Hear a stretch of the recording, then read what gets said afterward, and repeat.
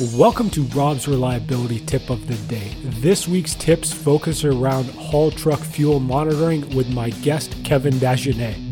Check out robsreliability.com/Cascadia for a special offer. And here's today's tip. One of the things we talk about is maintain to efficiency. So for example, if you have a reman bay or you have a reman contract and you're going to remanufacture one engine, you can look at your fleet, look at the subset of engines that might be getting close to a remanufacture interval. And then you can say, okay, which of these engines are the least efficient? And then by doing that, by effectively attacking the least efficient assets, you can raise the net efficiency of your entire operation.